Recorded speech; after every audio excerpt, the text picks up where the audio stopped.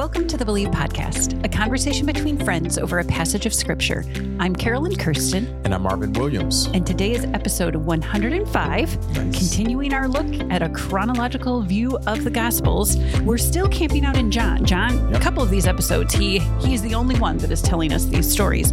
So we're calling this Two Encounters with Jesus. Yes. I love the fact that we're face to face with Jesus, and we're hearing his words, and we're seeing the kinds of things that he's doing. But let me ask you a question. Again, this is our MO. So when have you ever felt like you wanted to start life over again? Whoa, like my whole life? I don't know if I've ever felt like I wanted to start my whole life over again. Is there something? But for sure, particular days, and I've had to do that as a parent. Like, offering a do-over to my kids, but even myself, right. I'm sorry, I did not respond well in that moment. Yeah. Can we start that over? In golf terms, a mulligan, right? Yes, exactly. Okay. That's probably what most comes to mind. Do you have? More significant than that. When I think back, it's like, I wish I could, go back and, at 5 years old, 6 years old, and kind of begin again. What I know now, like I would make sure that I'm taking music. I would make sure that I'm taking languages. I would make sure that I do wish I did some kind of this. And my kids have heard me say it 100 times.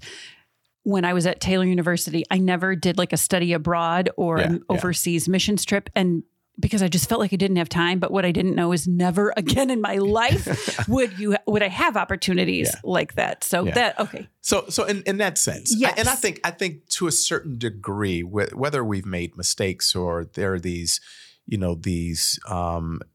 permanent marks, nail marks on the wood, if you will. Yeah, like the choosing a certain trajectory. Exactly. I think everybody would say, if I had to do it all over again, this is what I would do. And so I think it's a very interesting question, because really we see these two individuals that you mentioned before.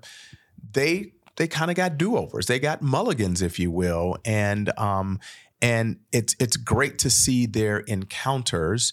And we see their stories in John chapter 3 and John chapter 4.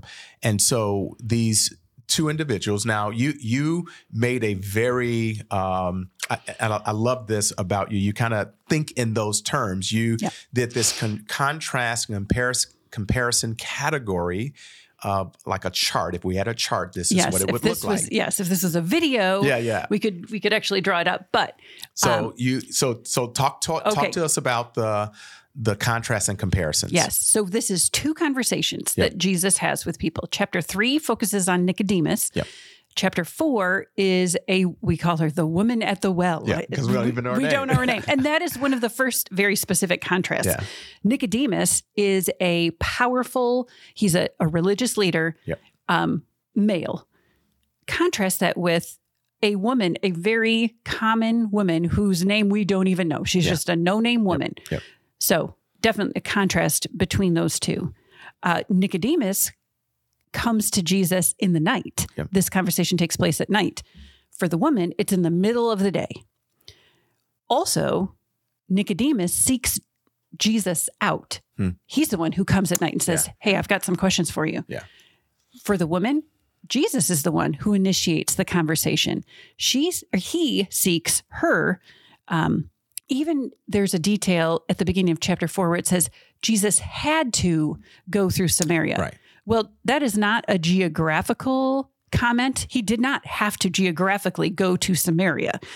It's more of a compelled, that was where God was leading him. That's why he had to go. Yeah. So he seeks out this woman. Now, both conversations have very heart-penetrating questions. These are not light hey, what's the ball scores and the latest movies you've seen. They are very personal, heart-penetrating questions. And then kind of the results of those two conversations are also in contrast, where Nicodemus remains quiet as a follower and a believer of Jesus until later. We'll see that later in the Gospels. Whereas this woman immediately after her encounter, she goes back to her village and says, "You cannot believe what this man told me." And many people in her village come to be followers. She's really like the first evangelist. Absolutely. She responds immediately and tells people. Nicodemus, on the other hand, keeps it to himself for quite some time. And it's interesting, based on the last episode, this woman says, "Come and see. Come and see what I have found out for myself, that Jesus is in fact the Messiah." She believed, and then ultimately an entire village believes. And so that's kind of an overview, which I love. I love that insight that you brought. So let's go a little bit deeper now. That's the kind of the general overview. And so we see Nicodemus comes to Jesus at night. He comes to Jesus at night because I think basically he is trapped by fear. Fear based on maybe losing his status, losing his position among the religious leaders. So if he shows any kind of interest in Jesus, the other Pharisees and other religious leaders are saying that we don't want him around. And yet Nicodemus is curious enough to say, there's something about this man. He has something that I don't have, and I'm a religious leader. And yet he's talking about God in a way that I've never heard before. And so he comes to Jesus at night and just like, man, I want what you have. And then Jesus says these words like, "You must be born again." Like that's a different kind of phrase. That's the do-over, right? That's the mulligan. And yet Jesus, the interesting thing is Jesus didn't make up this term. This term was actually already in circulation, even in the Old Testament, because there were individuals who were not Jews. They were anybody who's not a Jew is a Gentile. So if they wanted to become a Jew, they would go through what we call, or it's kind of like our baptism, but it's a Jewish baptism called mikvah. And as they went through the mikvah, it was said that they were born again, kind of born again into the Jewish heritage and family. And so Jesus is just basically taking something that's already in circulation and giving it an entirely new and fresh meaning, that it's not about being Jewish. It's not about being Gentile. It really is about you and I becoming new people by the Spirit of God. Yeah. And so this is kind of this nuance that Jesus gives, which I think is pretty significant. Yeah. So. And it is that picture of when we become a believer and follower of Jesus, we are made new. Our past doesn't define us anymore. Like the old is gone, the new has come. Yeah. We are made new. And that idea of being born again. Yeah, exactly. So, and then, we come across, as Jesus is having this conversation with Nicodemus, we come across that famous verse. Yes, that we see on eye black and posters behind home plate. Right. John 3:16. John 3:16. "For God so loved the world that he gave his only begotten Son, that whoever believes in him will not perish but have everlasting life." And so Jesus tells this is still a part of the Nicodemus conversation. And we dare not forget 3:17, that Jesus didn't come to condemn the world, but Jesus actually came that the world through him might have life and that the world might be saved. And so I love that. We talked about this before when we did the first year, or the first what is it called? Season. Yeah, the first season. That's yes. Right. that we love that Jesus didn't come to condemn, and yet we see this very special conversation that Jesus has with Nicodemus. And we believe that in this moment that Nicodemus did become a believer. We find out later on we see him a little bit later expressing his devotion to Jesus, but we believe here that he probably did become a believer in this moment. Yeah. So, and I do think that Jesus doesn't come to condemn, but to save is such a contrast to what people often think. I mean, even in the last episode, we talked about how, Jesus went to this wedding. He was invited. Yeah, exactly. He is not a party pooper. He is invited to the party. Yeah. Also, the finger shaking, religious person, that is not who Jesus was. He did not come to condemn, but to save. We also see, and it is something that John loves to use as the contrast of light and dark. We see that, Nicodemus comes to him at night, but then Jesus uses light and dark language just to bring the idea that light actually brings freedom. You know, our tendency when we have sinned, or when we feel guilt is to hide and keep it in the dark. But Jesus makes the point that actually stepping into the light, bringing those things to him brings freedom. Yeah.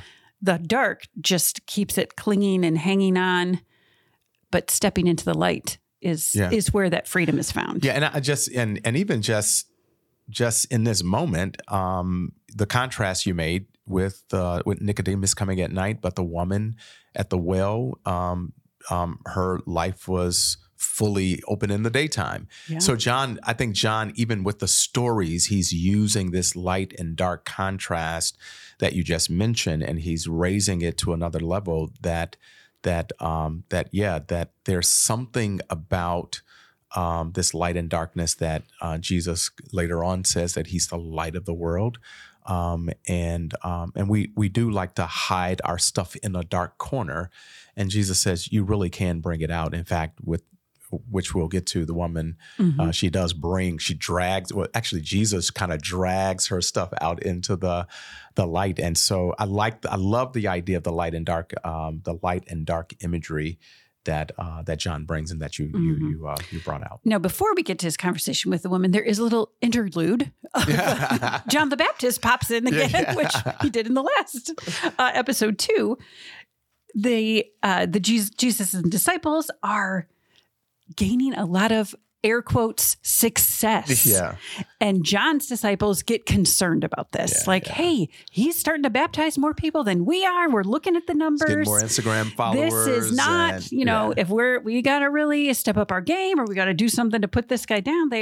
They're concerned. And there's a little competition going between John and Jesus, but John's disciples are feeling a little pressure. Yeah. And so what is the response to that? John says, listen, hey, we mentioned it in the previous episode that John was not the Messiah. Yeah. And John says, listen, that I don't want anything that heaven is not giving me.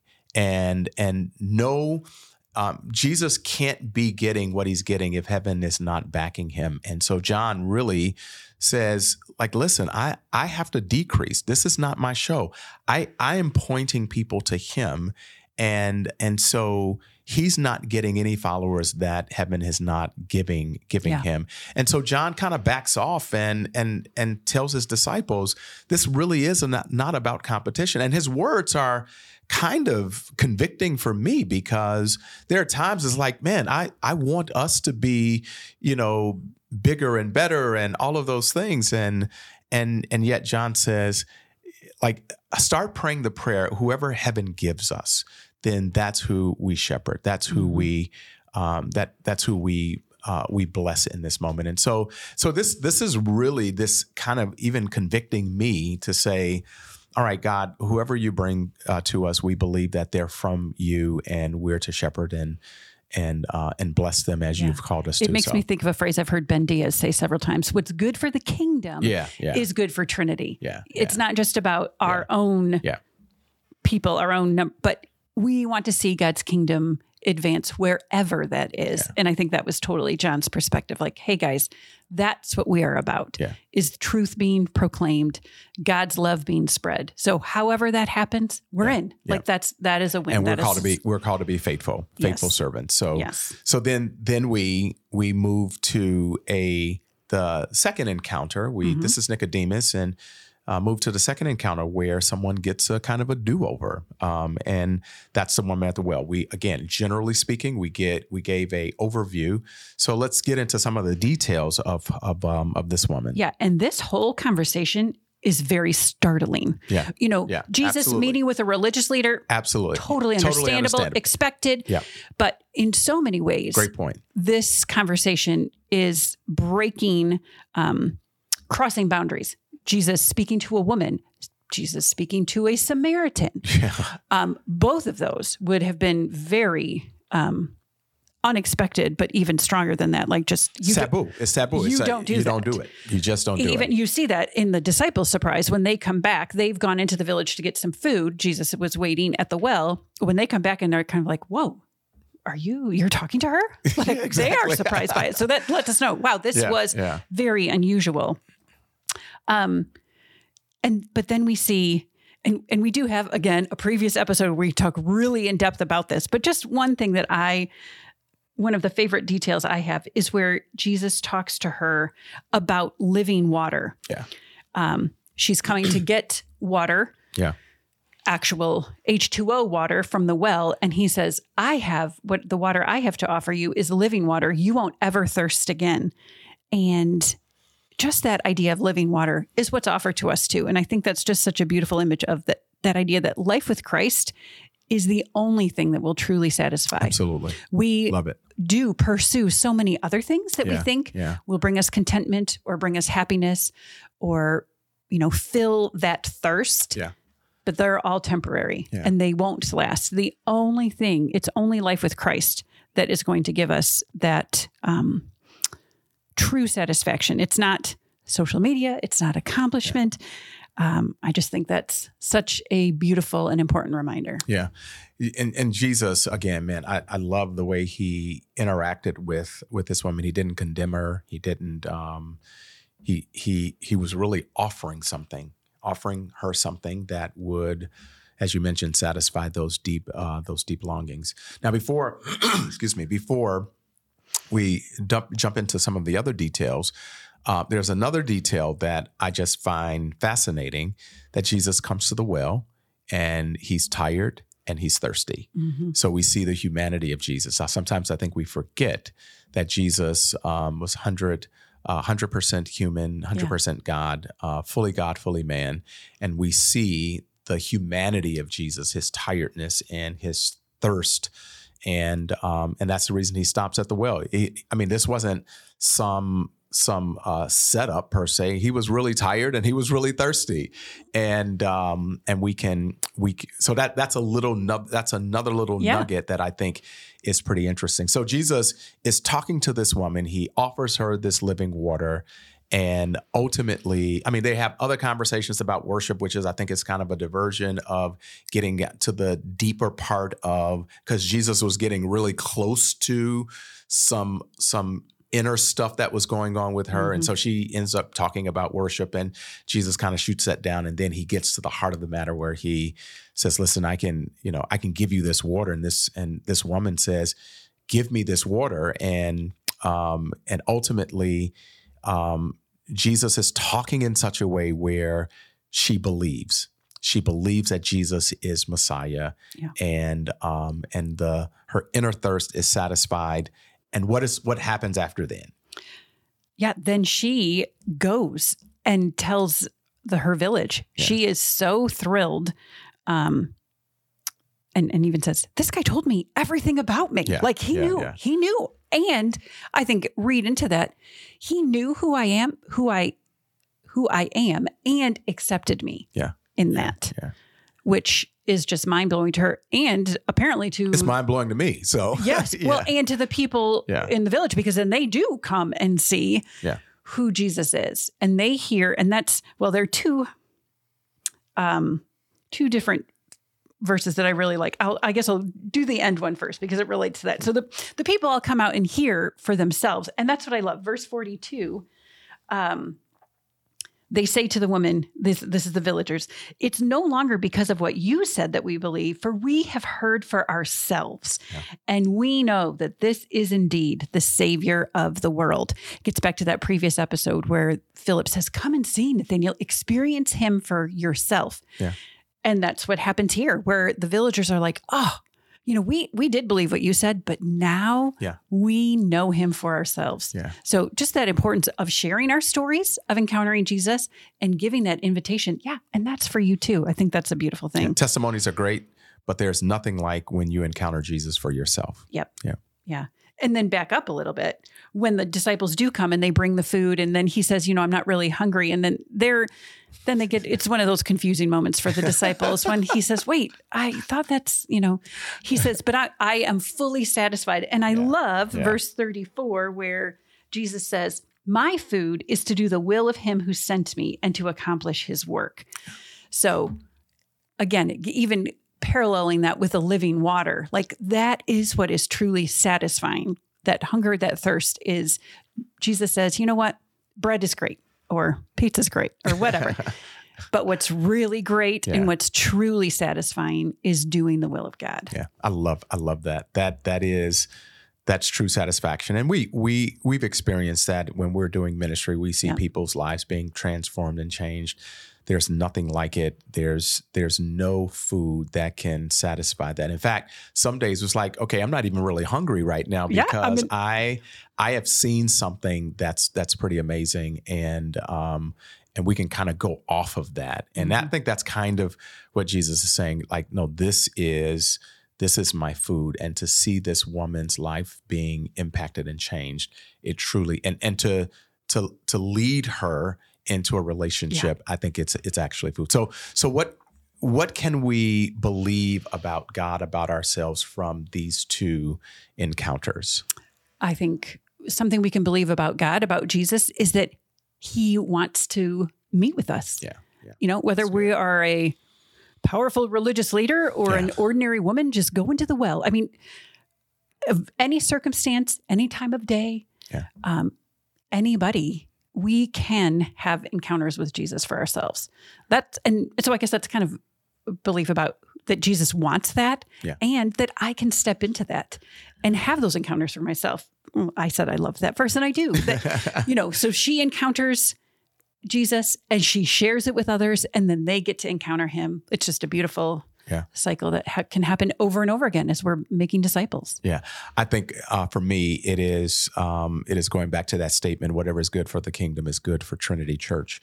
And so recognizing that heaven has gifts for us that that's unlike the gifts that he gives to other churches, other ministries. And I have to believe that. I have to bank on that. So that's one.